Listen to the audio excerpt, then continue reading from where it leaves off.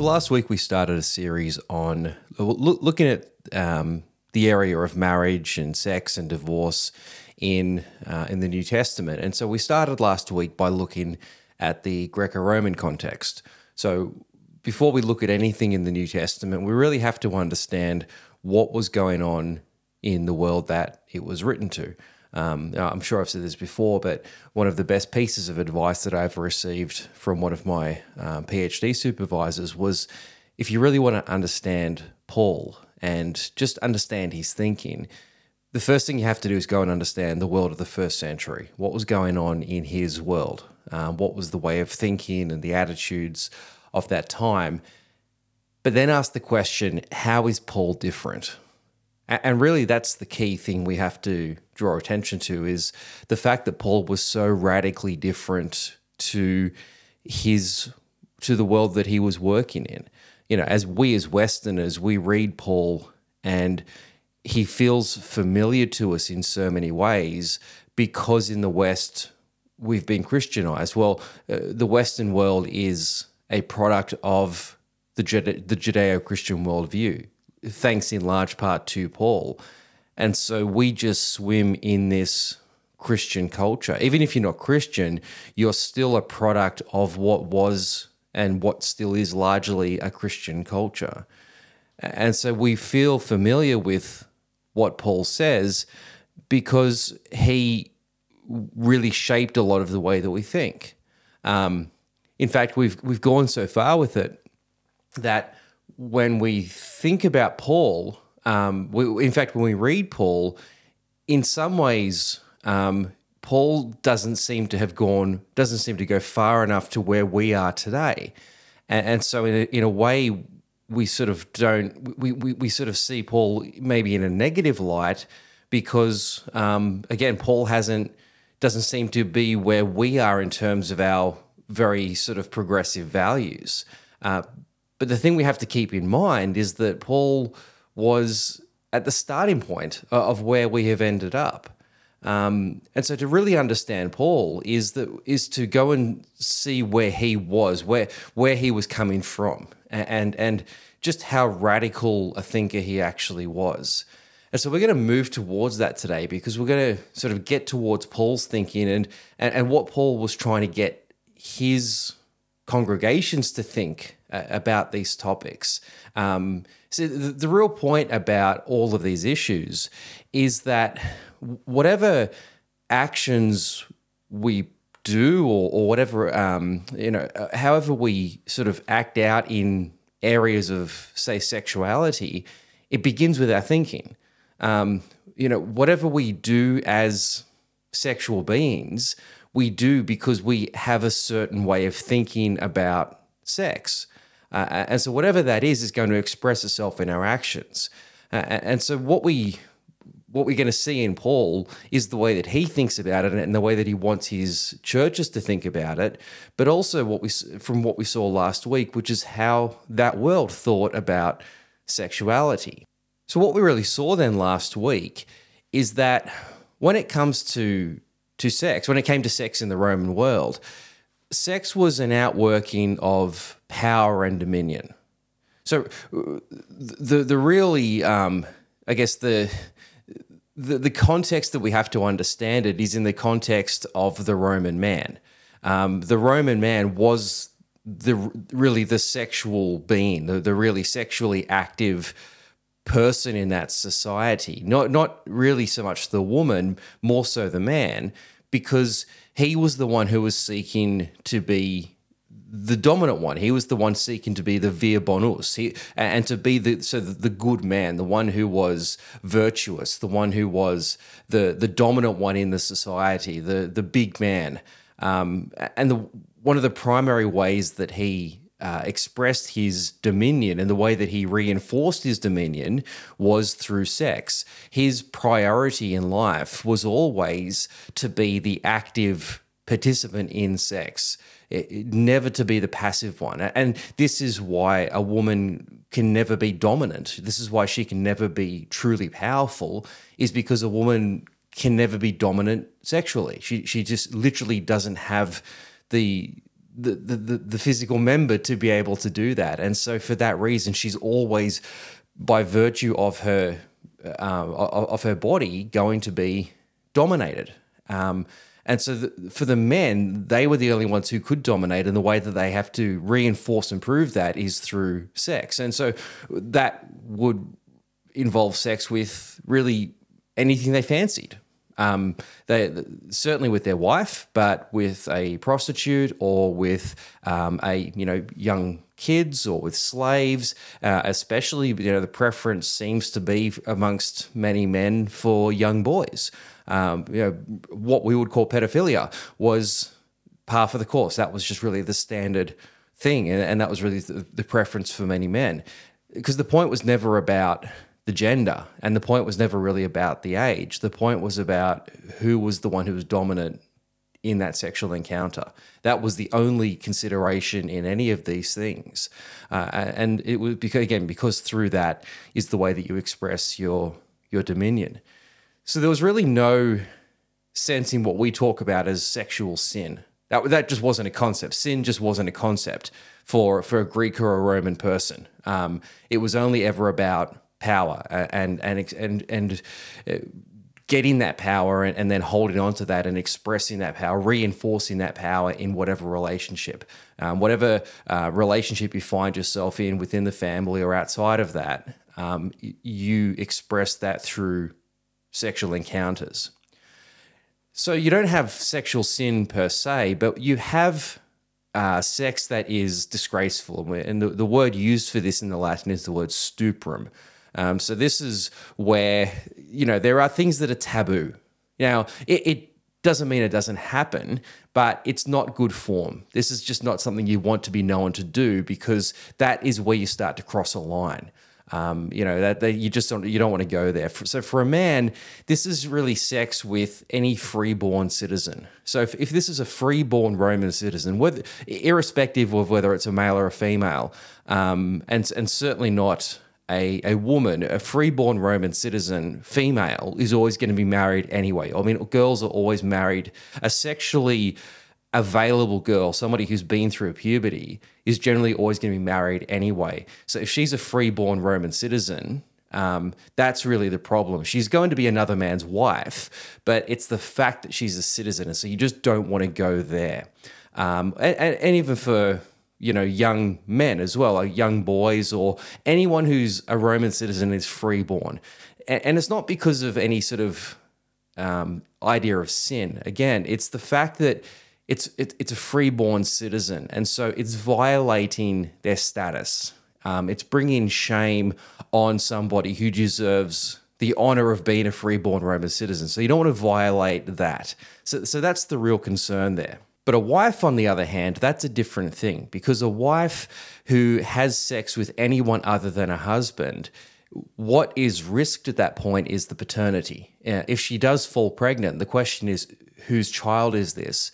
And so a woman who gives birth to a child who isn't the father's or isn't the husband's, might be eligible for inheritance that by blood actually doesn't belong to this child. So it muddies up the bloodlines, and that's the real concern there. And just more than that, for any wife who has sex with anyone who other than her husband, it's a demonstration of his weakness, the fact that he can't keep her under control. And so the other way that he expresses his dominion is in the family. He has to keep his wife under control.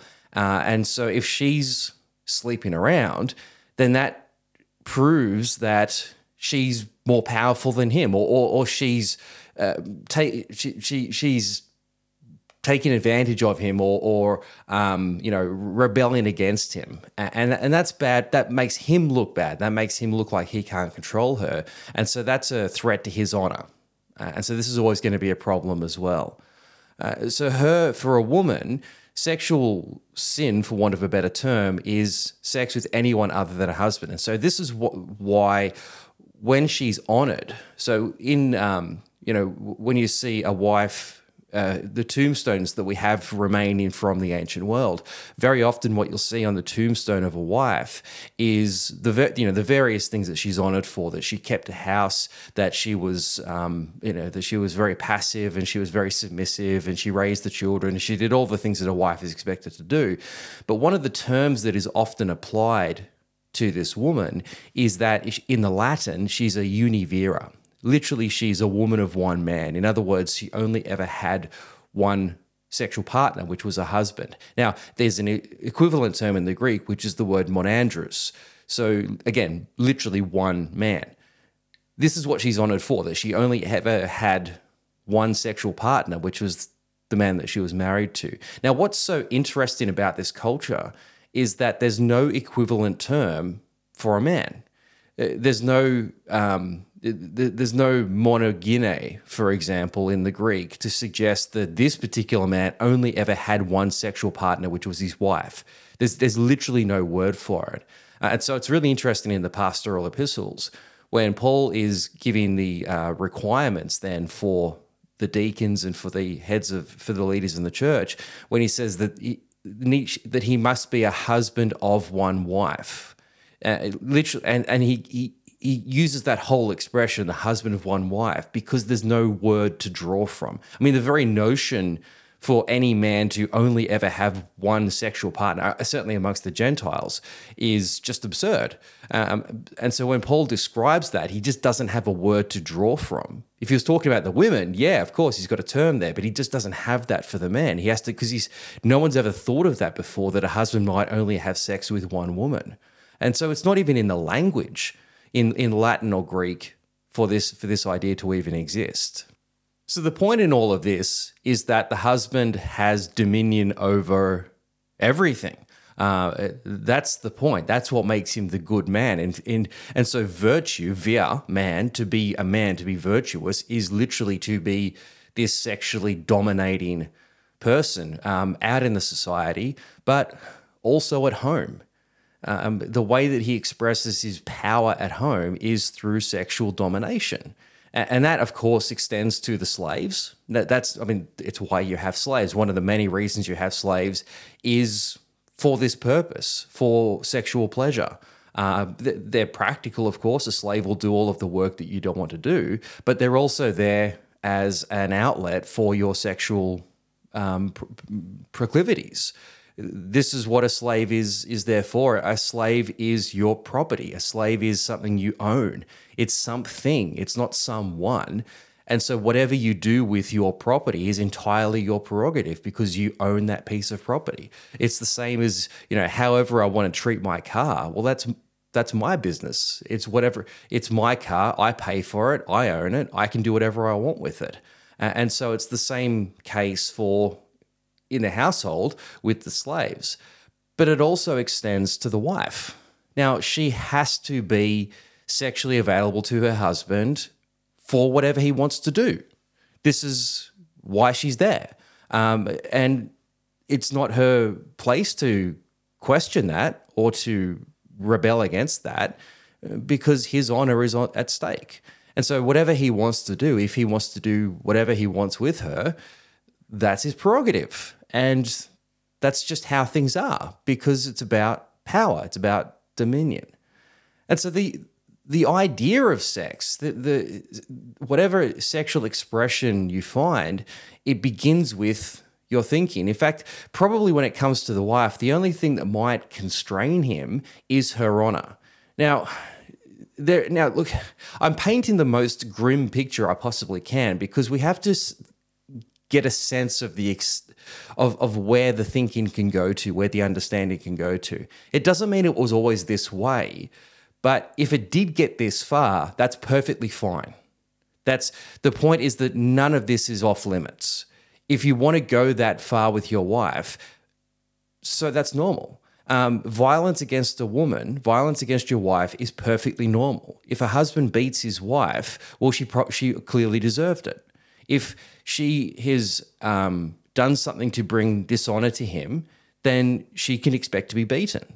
Even from what you might otherwise call a good husband or a nice guy, if he's beating her, that is perfectly normal. That's well within his prerogative because she's brought shame on him.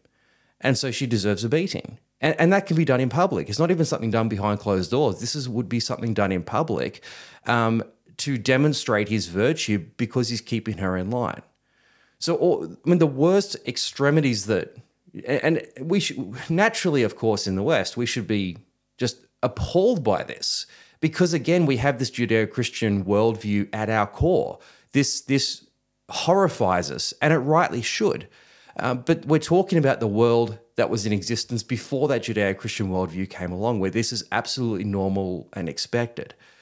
So violence against a woman, physical violence, sexual violence, and just any sort of sexual depravity is perfectly within keeping, perfectly within the normal bounds of a Roman marriage. Now, again, it doesn't mean it always happens. And it doesn't mean that a man is not capable of having what we might call respect for his wife.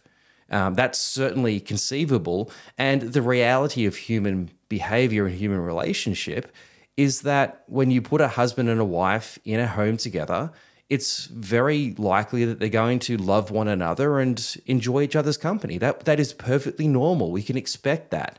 But it's only to say the extremity is perfectly fine as well. And that this sort of thinking is perfectly within keeping of a standard Greco-Roman worldview.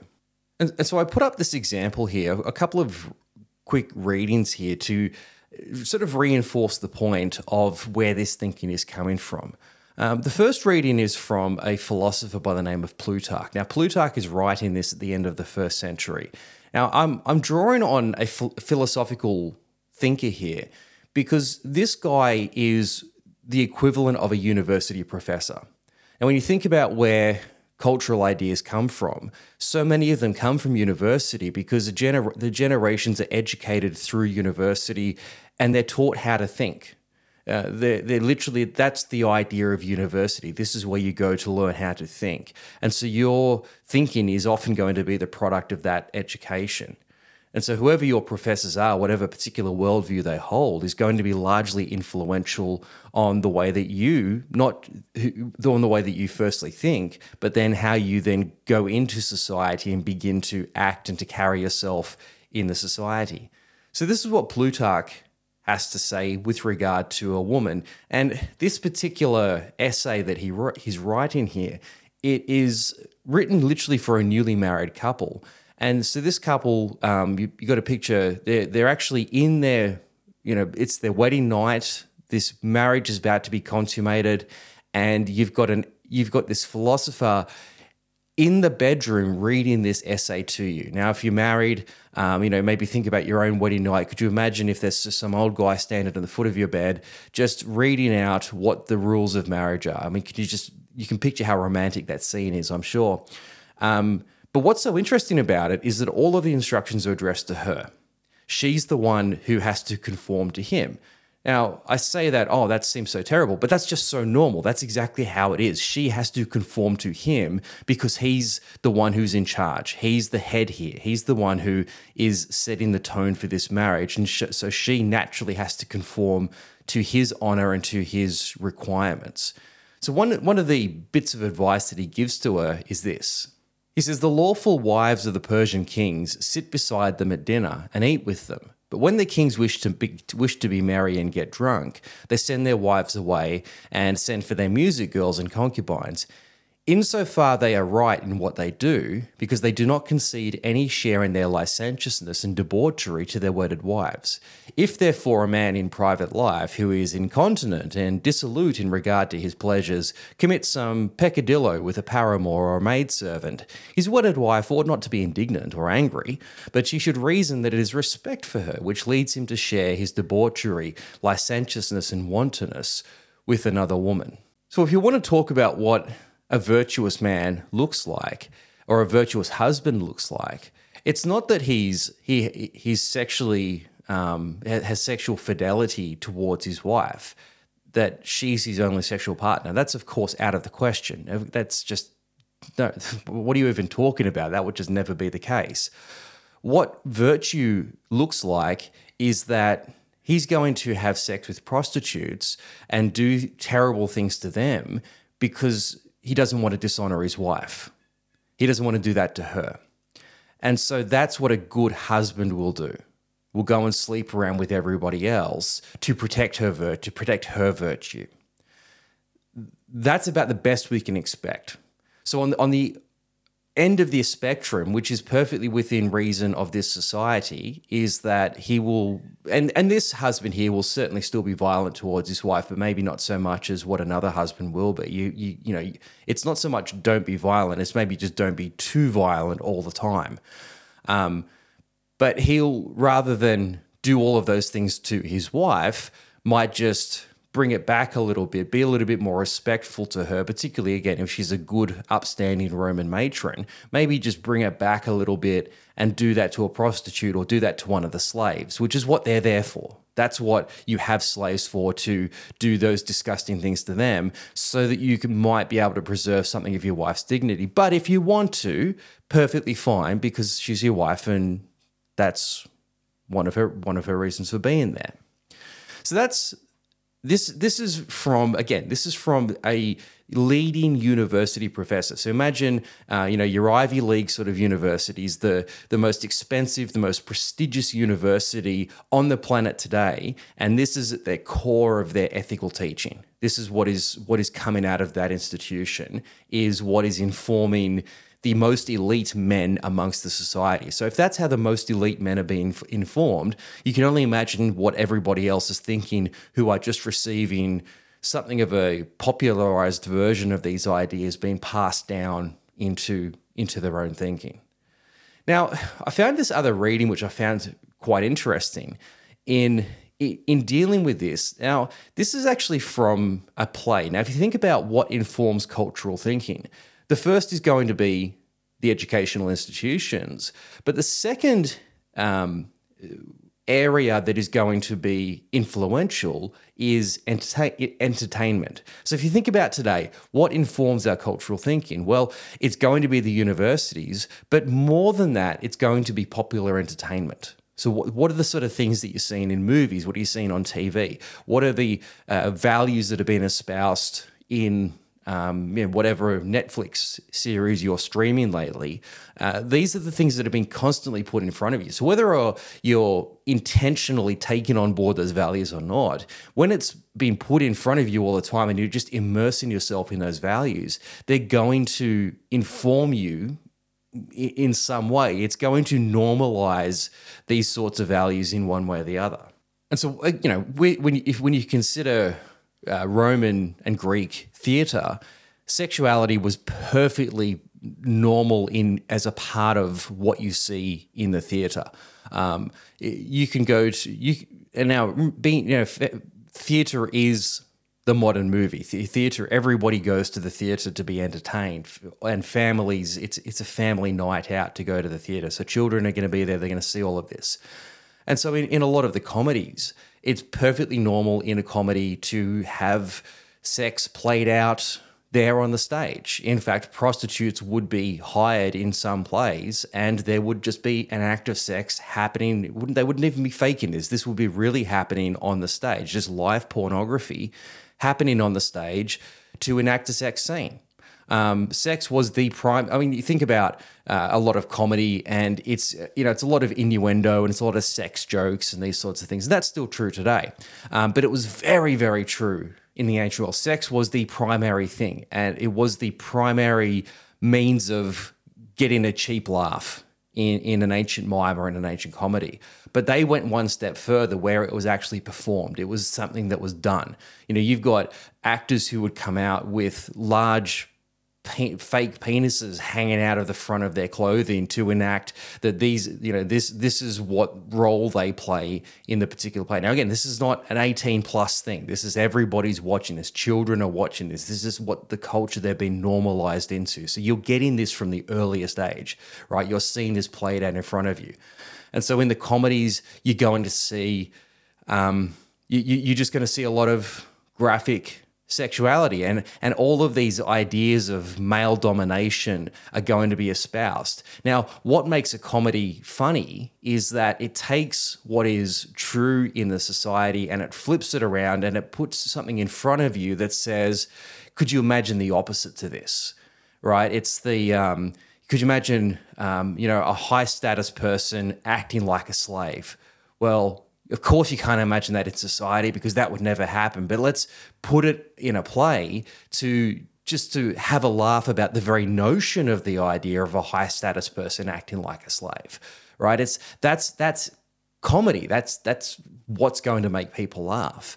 So this reading here was so fascinating because it comes directly from a comedy play, and it's just reflecting on this idea of marriage and just how much of a double standard there is. I mean, the double standard was obvious. Everybody knew the double standard in that a husband can do whatever the hell he wants, but the wife is completely constrained to just having sex with him. Everyone knew that was a double standard, but you're not going to change anything. That's never going to change. That's just the way things are. And so if you want to make a joke, you might suggest that that's a double standard. You might point out the double standard as the joke. That's what is so funny about this thing. And so this is a quote here from Plautus. He's a sort of 2nd century BC playwright. This is what he has to say. He says, women really do live under a harsh and much unfairer law than men. If a man hires a prostitute behind his wife's back and the wife finds out about it, the husband goes unpunished. If a wife leaves the house behind her husband's back, the man thereby gets grounds to throw her out of the marriage. Would that there be the same law for the husband as for the wife? A wife who is good is content with a single husband. Why should a husband be any less content with a single wife? If husbands were to be punished in the same way if one hires a prostitute behind his wife's back, just as guilty women are thrown out, I bet there would now be more divorced men than women. Now that's true. That's so obvious. If the same standard applied to men as what applies to women, there wouldn't even be any marriages. All the men would be divorced because all their wives would be throwing their husbands out because they're sleeping with all these prostitutes. There would be no married men left. And so, that's obviously true. But it's such an absurd idea that we could live in a world like that it's the stuff of comedy. It's a joke. So again, just to really reinforce the point of this is the world that everybody is swimming in. From the earliest age, you're being raised in a world where this is what is expected of the men. This is what you can do as a man. And that's just default. That's the worldview that you're swimming in. You don't know how to think differently. And anytime an alternative idea is presented, it is literally in the comedy. It's literally presented as something to laugh at because, of course, that is never, ever going to happen. All right, so after that was a very long introduction, and maybe longer than. And sorry, by the way, just with this series, I originally said that I was just going to do 2 weeks. It's going to be at least 3 weeks. I was at a conference this week, and there was a great paper presented by Lynn Cohick. So she's a fantastic New Testament scholar that's written a lot about women in the New Testament. And so she actually gave the paper on the first session of the first day, and I can honestly say I don't think I heard any other papers. I didn't even pay attention to the other papers for the rest of the conference because I was just so struck by what she was saying. So I've just been processing all of that since then. And so this will probably be at least a 3-week series. We'll see how we go today, how far we're going to get into it. But I think it's important. I really think it's going to be some helpful stuff that we're going to cover here.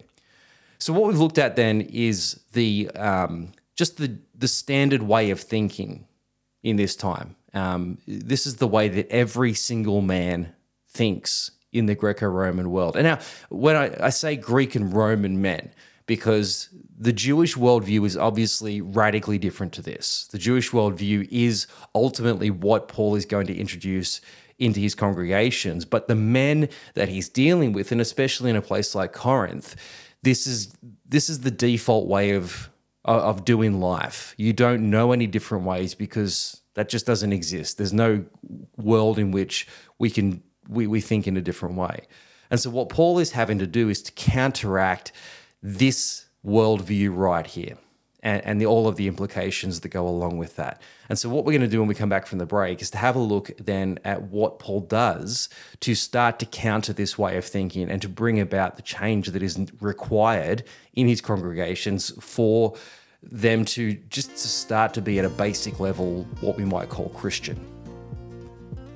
Hey, I just wanted to take a moment to say thank you so much for listening, and I hope you're finding this podcast helpful. If you're enjoying it, please consider leaving a 5-star review, which is really going to help to spread it further. You might also enjoy the YouTube channel and other social media. You can find a link for these in the show notes. You might also consider supporting the channel financially. You can do this through the same link. But anyway, back to the show.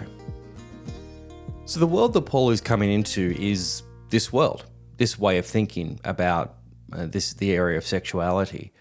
And so if you're going to change a person's behavior, you have to change the way that they think about the issue. It has to become a natural way of thinking in order for their behavior to be second nature. So this is what Paul is trying to do. Paul doesn't come along and just say, you must stop doing this, you must start doing this other thing instead. Because, well, one, it's never going to happen, but you need to you need to transform the way in which they approach it so that they do it instinctively. Paul's congregations are just doing what they've always done. They're doing what their society deems to be normal because that's what has been normalized in their thinking. Now, for us, so many of the things that we see in the ancient world are so shocking. But again, as we saw, they're doing just what is the natural way to act out these things.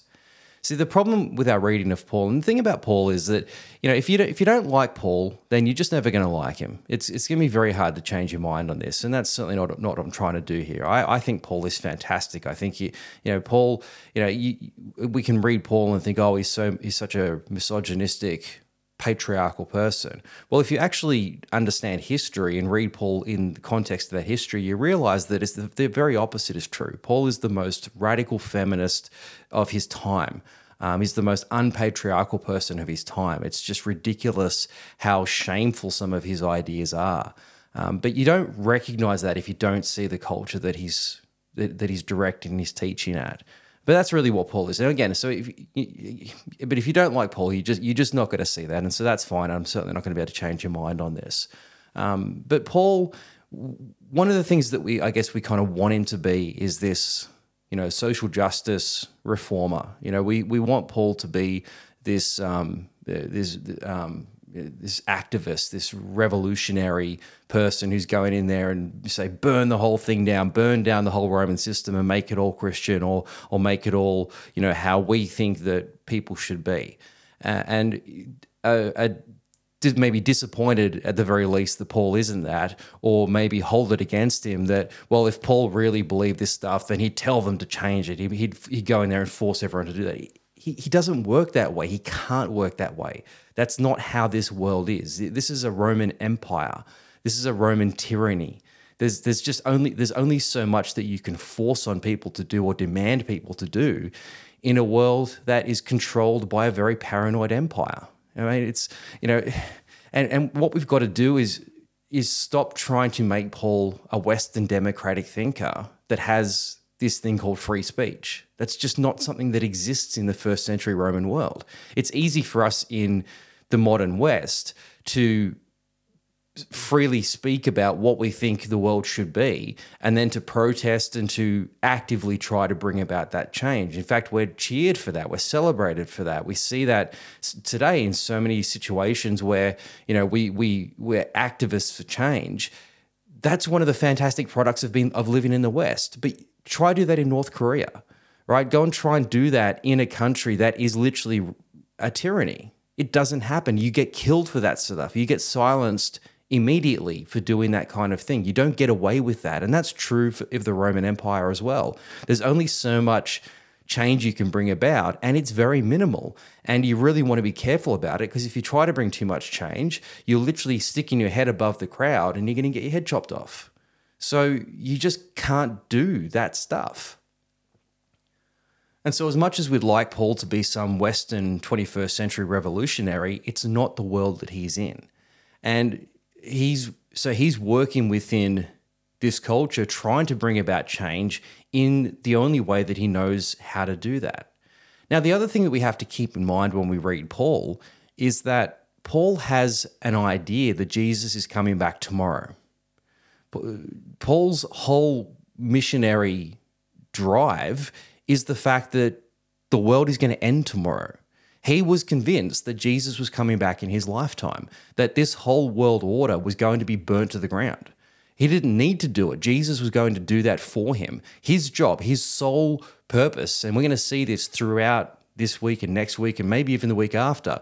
Paul's whole strategy is that we need to get as many people saved as we can because the world is going to burn tomorrow and all of this is going to be turned on its head. All of these systems are going to be changed anyway.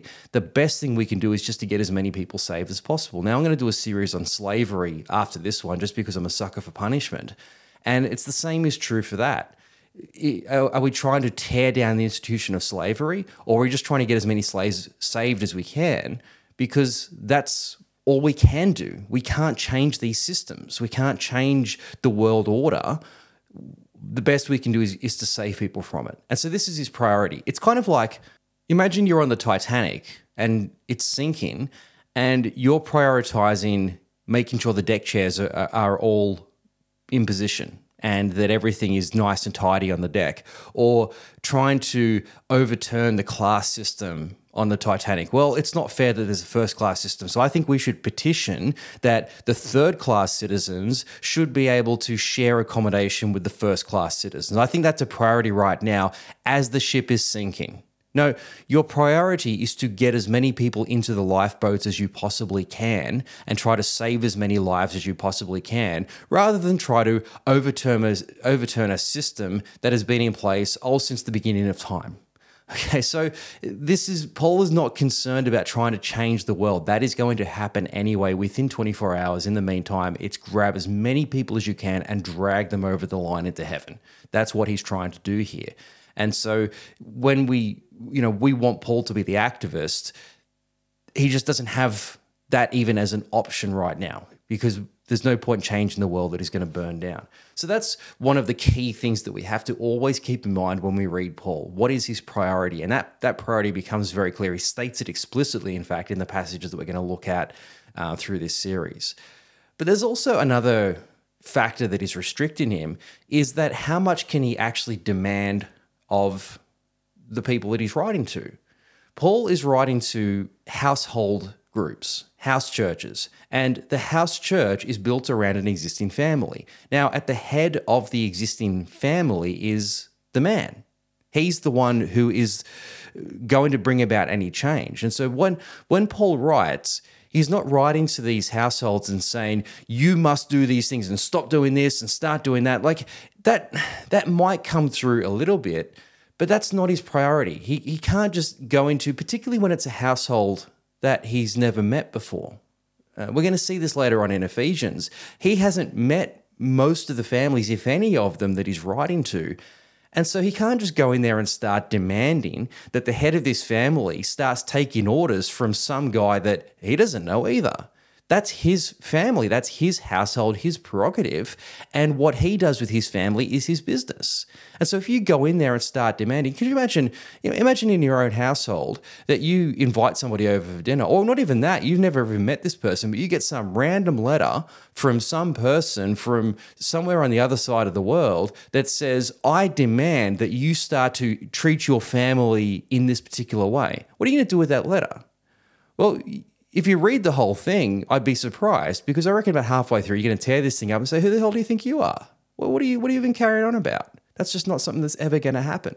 And so Paul's constrained in a lot of ways by his ability to really be able to make demands of people.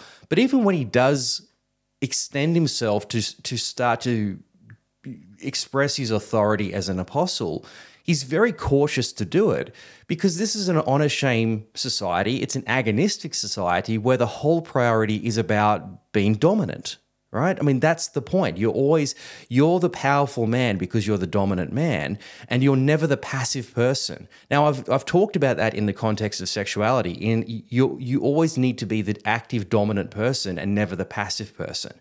But the same is true for authority. The same is true for just any circumstance where you're being told what to do. If you are being publicly told what to do, you are the passive person. You are being dominated by another man. Now, the emperor can get away with that. A governor can get away with that. A general in an army can get away with that because they hold that rank. They have that superiority. You are passive to them, and everybody understands that because everybody else is passive to that person as well. But there are very few people who can get away with making those sorts of demands of an everyday man because he is trying to get by in life and be on top. And so Paul, again, has to be very careful about how much he can make demands of the head of these families who are going to be the men because they're the head of the families. He's got to be careful about that because it could work against him in that if it's perceived that he's trying to dominate the man and thus bring shame on that man, he might get the opposite effect of going, well, who the hell do you think you are? Let me show you what I do to people who try to tell me what to do. So he's got to tread a fine line here. He's got to be very careful about how he manages the people that he's working with and trying to bring about the change in them. And so, in fact, the only way that he can really do this, the only way he can really bring about this change is to change their thinking. It's to bring about a different attitude towards whatever the topic is, and in this case, sexuality. So he gives us away. He talks about this in Romans 12. Romans 12:1 says, "Therefore I urge you, brothers and sisters, in the view of God's mercy." Notice he says, "I urge you." Never "I demand of you," I urge you. Let me just encourage you. And this is the way that you generally give speeches in the ancient world. You never make demands. You urge people. The thing about these men that we're talking about here, their priority is to be seen to be virtuous. Now we go, this is nothing virtuous about the way that they're treating their wives. Well, no, in a Western world, of course that's not virtuous because we hold a different set of values and virtues. We consider different things to be virtuous. In a world where domination and being on top is the virtue, then to be virtuous is to do those things. And so when you give a speech, you urge people towards whatever the virtue is. You say, if you want to be virtuous, you hold the carrot in front of them and say, this is what virtue is. So let me urge you towards that virtue. Well, then you will naturally do this thing that I suggest rather than the thing that I demand, because that way you can become the virtuous person.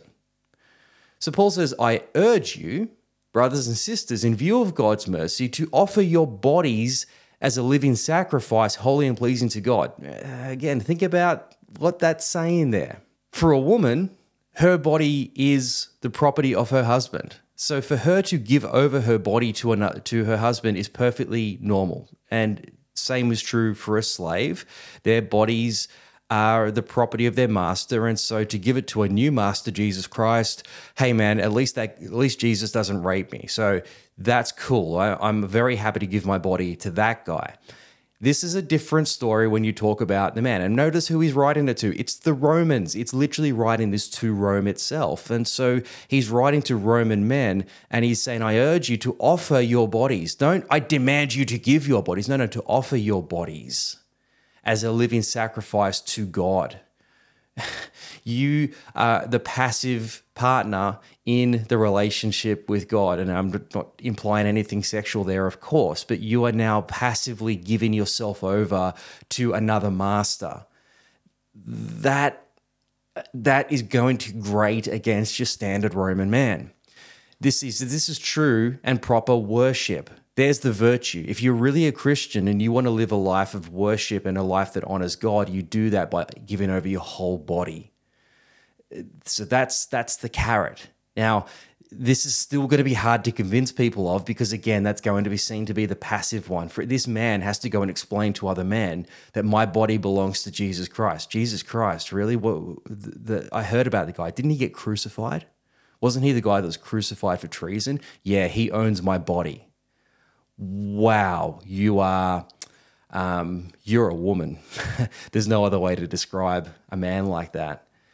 But then he says this, don't conform to the pattern of this world, but be transformed by the renewing of your mind. Again, he's not demanding anything here, but be transformed in the renewing of your mind. Then you'll be able to test and approve what God's will is, his good, pleasing, and perfect will. You'll know the right thing to do when you surrender your mind, your thinking to God. Change the way that you see the whole world. And in doing that, your behavior is going to naturally flow out from that new way of thinking. So what Paul's doing with this passage is trying to show them the most virtuous way to act. That's where you're going to receive honor in this particular circumstance.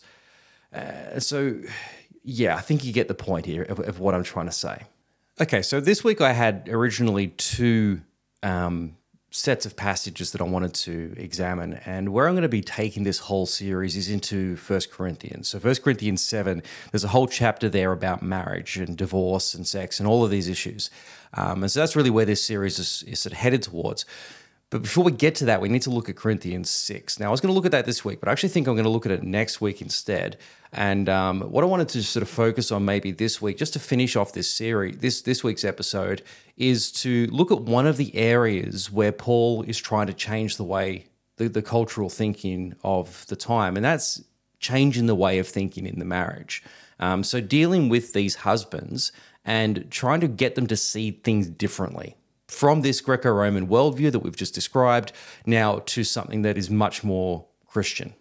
Now, it's a passage that you're familiar with, and I've actually covered it before when we looked at the role of women in the ancient world. It's probably the most controversial passage in Paul because it suggests ideas that are just anathema to us in many pockets of the Western world. Yet it's interesting that we are where we are because of passages like this being taken seriously. So it's the household code that we find in Ephesians chapter 5. Now, we're going to look at this again later on. We talk about slavery as well. There's so much to unpack in this passage. And this was sort of the real, I started to see this in a different way this week as a result of this conference. So I want to share some of the insights. Now, I actually spoke to Lynn Cohick. If you know who Lynn is, you know that she's one of the great scholars of our day. And I just sort of ran some ideas past her that I had based on her talk, and she really liked them. So they're endorsed by one of the best. So I feel confident in sharing them here. But it's a passage you know well. It starts in Ephesians 5:21, which says, "Submit to one another out of reverence for Christ." Now, the passage itself actually has its origin a few verses earlier that says, "Be filled with the Spirit," and then do all of these things. And one of the things of being filled with the Spirit is to submit to one another. Now, that's the driving point of this whole passage. Submit to one another. And the word submit is the word hupotasso. It literally means put others' needs before your own. Right? It's not be obedient and do everything they tell you to do. No, it's put others first. It's what you would generally expect from good leadership, is that you are there to serve others. It's Christian leadership is what Paul's saying here. So he's saying, submit to one another out of your reverence for Christ. Then he turns first to the wives. And he says, in the English versions, he'll say, "Wives, submit yourselves to your own husbands as you do to the Lord." Now, we always pick up on that and go, oh, how dare Paul demand wives to submit to their husbands? Well, because that's just what everybody expects of a woman. But the thing to recognize is that he doesn't actually say to the women, submit yourselves. In the Greek, the submit yourselves is not there. The Greek literally reads, "Wives, to your own husbands." Well, to your own husbands what? Well, submit. Where are you getting that from? Well, from verse 21. Submit to one another, wives, to your own husbands, as you do to the Lord. In other words, wives, do this to your husbands, the thing that I just told the husbands to also do to you, because to submit to one another means that wives submit to their husbands and husbands submit to their wives, and submission being put the other one first, put their needs above your own, which is what a good marriage should do anyway. It should be normal form for me to live a life that is serving my wife, is wanting the best for her in the same way she wants the best for me. That's what a good marriage and a good relationship should look like. So the fact that he's saying this to both of them, for the woman, it's like, well, thank you, Captain Obvious. Any other good advice? Like, of course I'm going to do that. I'm expected to do that. I'm the woman in the relationship. I'm the passive one. I don't get a say in the marriage. Particularly, again, when you think that these wives are teenagers married to men who are in their late 20s, early 30s. These, in some cases, to men old enough to be their fathers. Of course they're going to submit to those guys. That's the husband. That's what you're supposed to do. That's expected of you in the society. So he's not telling her to do anything that she's not already doing. In fact, he's not even telling her to do it. He just says, wives to your husbands, but the same command I've also given to your husband. But here's the verse that everyone then picks up on. It says, for the husband is the head of the wife, as Christ is the head of the church, his body of which he is the Savior. And so we pick up on that and we say, there it is right there. There's Paul, the patriarch, the misogynist, saying that, the husband has to be the dominant one over the wife, and he's just reinforcing that into Christianity. And so it's just reinforcing the patriarchy. And this is why we need to throw off Christianity, because it's just this patriarchal. Okay, all right, look, let's just look at this term again. For the husband is the head of the wife. Now, the Greek word there for the word head is the word kephale. Now, in Greek, as in English, that can be translated in different ways. It can literally refer to your physical head, that big bone that's sticking on top of your shoulders, the head, right? The actual head. But it could be metaphorical as well. It could mean the head as in the head of an organization, the CEO. Well, that was true. He was the CEO of the company. We've talked a lot about that. He was by default the boss of the company. But what it also means, as it can mean in English, is the source. So if you think about the head of a stream, where is the source of the water coming that is feeding into that stream? Well, that's what it can mean in the Greek, and in fact, that's what it often meant in the Greek. Now, what was one of the other roles of the husband? Well, he was the provider. He was the source of provision. That's his job. He provides the food and the resources because he has to do the work, because she's at home looking after the children because there's no daycare and there's no contraception. So he is the head, as in he's her provider, and so therefore respect him as her provider, because that's the role he plays. Not because he's her boss. He is by default socially, of course, but Paul's not reinforcing a hierarchy that doesn't need to be reinforced because it's the default way of thinking. He's reminding her that this guy has a role to play, and so honor that. Put him first, build him up, because he's your provider. That's just a good relationship. That's just a respectful relationship that Paul's saying here. And it's not any shock or anything that's a bad thing to ask for, because that's just what everybody does by default. And so he finishes, he says, now as the church submits to Christ, so also wives should submit to their husbands. Now again, it doesn't actually say that she should submit. The Greek reads, now as the church submits to Christ, that's where the submit is, also wives to their husbands. So all he's doing is just reinforcing the point that he made before, which is submit to your husbands because everyone submits to each other. And the wife's going, so any instructions that I'm not already, no, just carry on. Status quo. Keep doing what you're doing. Be respectful to your husband. He's the provider. And that's it. She's like, oh, okay, that's easy. I'm already doing that. Yeah, no problems at all. Be a respectful wife. Oh, well, why is he picking on the wife? Well, I said he's not. He's not just picking on her. He just told the husband to do exactly the same thing because everyone has to submit to each other. This is the radical part. The radical part is not what he's saying to the women. It's what he's saying to the men. Now, in a normal household code, this is what we call the household code, and the way that these typically work is that you write to the husband and to the head of the house, and you tell him, you give him all the instructions because he's the only one that you talk to, because he's the CEO. He's the one who receives instructions and makes any changes. So you don't write to anyone else in the family because whatever happens to them happens through him. So he gets all the instructions. So here's the crazy part. Paul addressed the woman in the first place. The fact that she has any say in this is the most remarkable thing. The fact that she actually gets addressed at all is what's crazy about this. And more than that, she was addressed first. She gets addressed before the husband. That's the crazy part. I mean, this is the offensive part of this in the first century, the fact that she gets spoken to at all, and that before her husband. And when she is spoken to, it's just, well, just do what you're already doing. Just carry on. But then he has this whole lot more to say to the husbands, way more to the husband than to the wife. But look what he says to the husbands. Husbands, love your wives. Not just submit, but love her as well. See, you have this idea that you just provide for your wife and then you can use her for whatever you want. And then if you don't want to use her, you go and use a prostitute because your wife is there just to make you the children and to look after your house. That's her role. Paul says, no, we're going to go a step further here. Not just submit to her, not just put her first, but love her with an agape love, the love that's expected of a slave, a love that serves, a love that dies for the other person. He says, here's your example. He says, just as Christ loved the church and gave himself up for her to make her holy, cleansing her by the washing with the water through the word, and to present her to himself as a radiant church without stain or wrinkle or any other blemish, but holy and blameless. In the same way, husbands ought to love their wives as their own bodies. Okay, here's what I got from this passage this week. So husbands, love your wives as Christ loved the church. How did Christ love the church? Well, he died for her.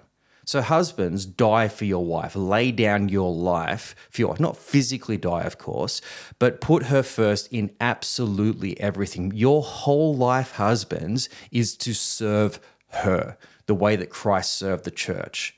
Now, if there are any men left in the room after this, I would be shocked because this, again, put Paul in his context. How do you think any dominant man whose sole job it is was to dominate everyone in his life, how does he hear this? He's shocked by this command. This is horrific, what he's saying.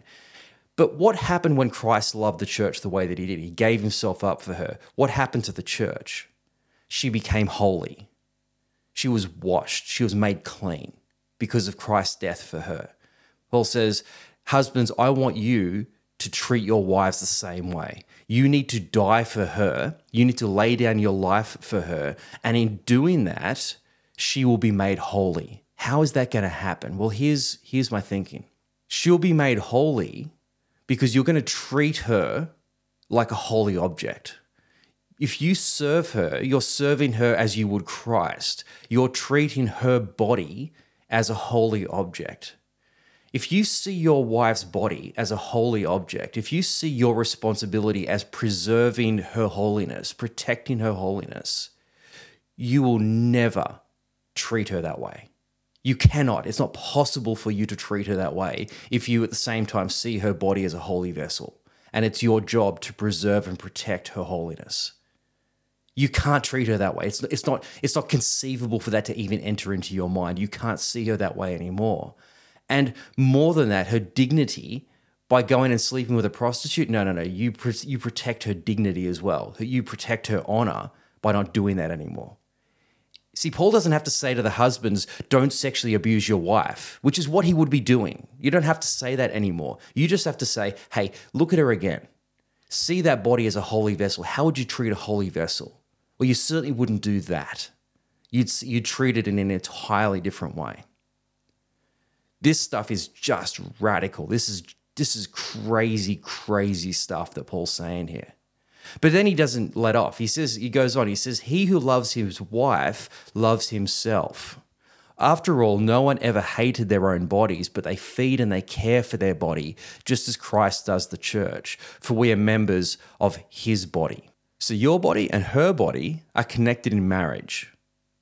You're one body. That's how this works together. So however you treat her body is how you treat your body. Here's my question to you, husbands. Do you want to be sexually dominated? Well, of course you don't, because that makes you the passive recipient in the relationship. That means that you are violated. You're treated like a woman. Do you want that to happen to you? Of course you wouldn't. Then don't do it to her, because when you do it to her, you do it to yourself. So again, Paul doesn't have to make demands. He just doesn't have to. He doesn't have to say, husbands, stop doing that to your wives, because that runs the risk of actually causing the husband to say, well, here's what I think about your whatever, and have the opposite effect. No. He just has to change the way he sees the wife.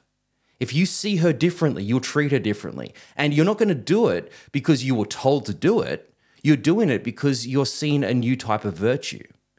We're in a new community. We've got a different ethic, a different kind of virtue. And so I want to be virtuous. I want to be superior in this community. How do you be superior in a Christian community? Well, put yourself last. Well, put Christ first. Serve him. Serve your wife as though you're serving Christ. If that's what virtue looks like in this community, well, then I want in on that because I want to be virtuous. You don't have to demand that anymore. You just have to see things differently. So Paul is just changing the way he thinks, changing the way that this typical Greco-Roman man, now these are Gentile men that he's talking to. He wouldn't have to say this to a Jewish man because Jewish men wouldn't do this. But to a typical Greco-Roman man, how he thinks about women, how he thinks about his wife, well, you can't think that way anymore. You need to think about her in an entirely different way. So Paul's changing the culture by changing the way that they think. And we've seen the way they think. And so you need to start to think differently and then do whatever comes naturally. See your wife as a holy vessel and then carry on. And whatever you do after that is going to be a reflection of how you now see her. So this is crazy stuff. This is offensive stuff, but certainly not for us. It was just offense. The offense was to them. It was the men who, in this case, were getting absolutely shafted in this particular piece of command here. So Paul's got an agenda. Paul's agenda is to change the way that people think. And I keep making that point. So what we're going to come back to next week is we're going to look at Corinthians 6 and Corinthians 7 and just start to unpack not just how to think about this, what the sort of thinking that Paul wants his congregations to share, but then how that should start to look in their marriage. What are some of the practical keys that will result now from all of this way of thinking, and looking at other areas as well, the issues of divorce and marriage and singleness and sex and all of these things. So it should be a lot of fun, but join me next week and we'll pick up on that, and I'll see you then. All the best.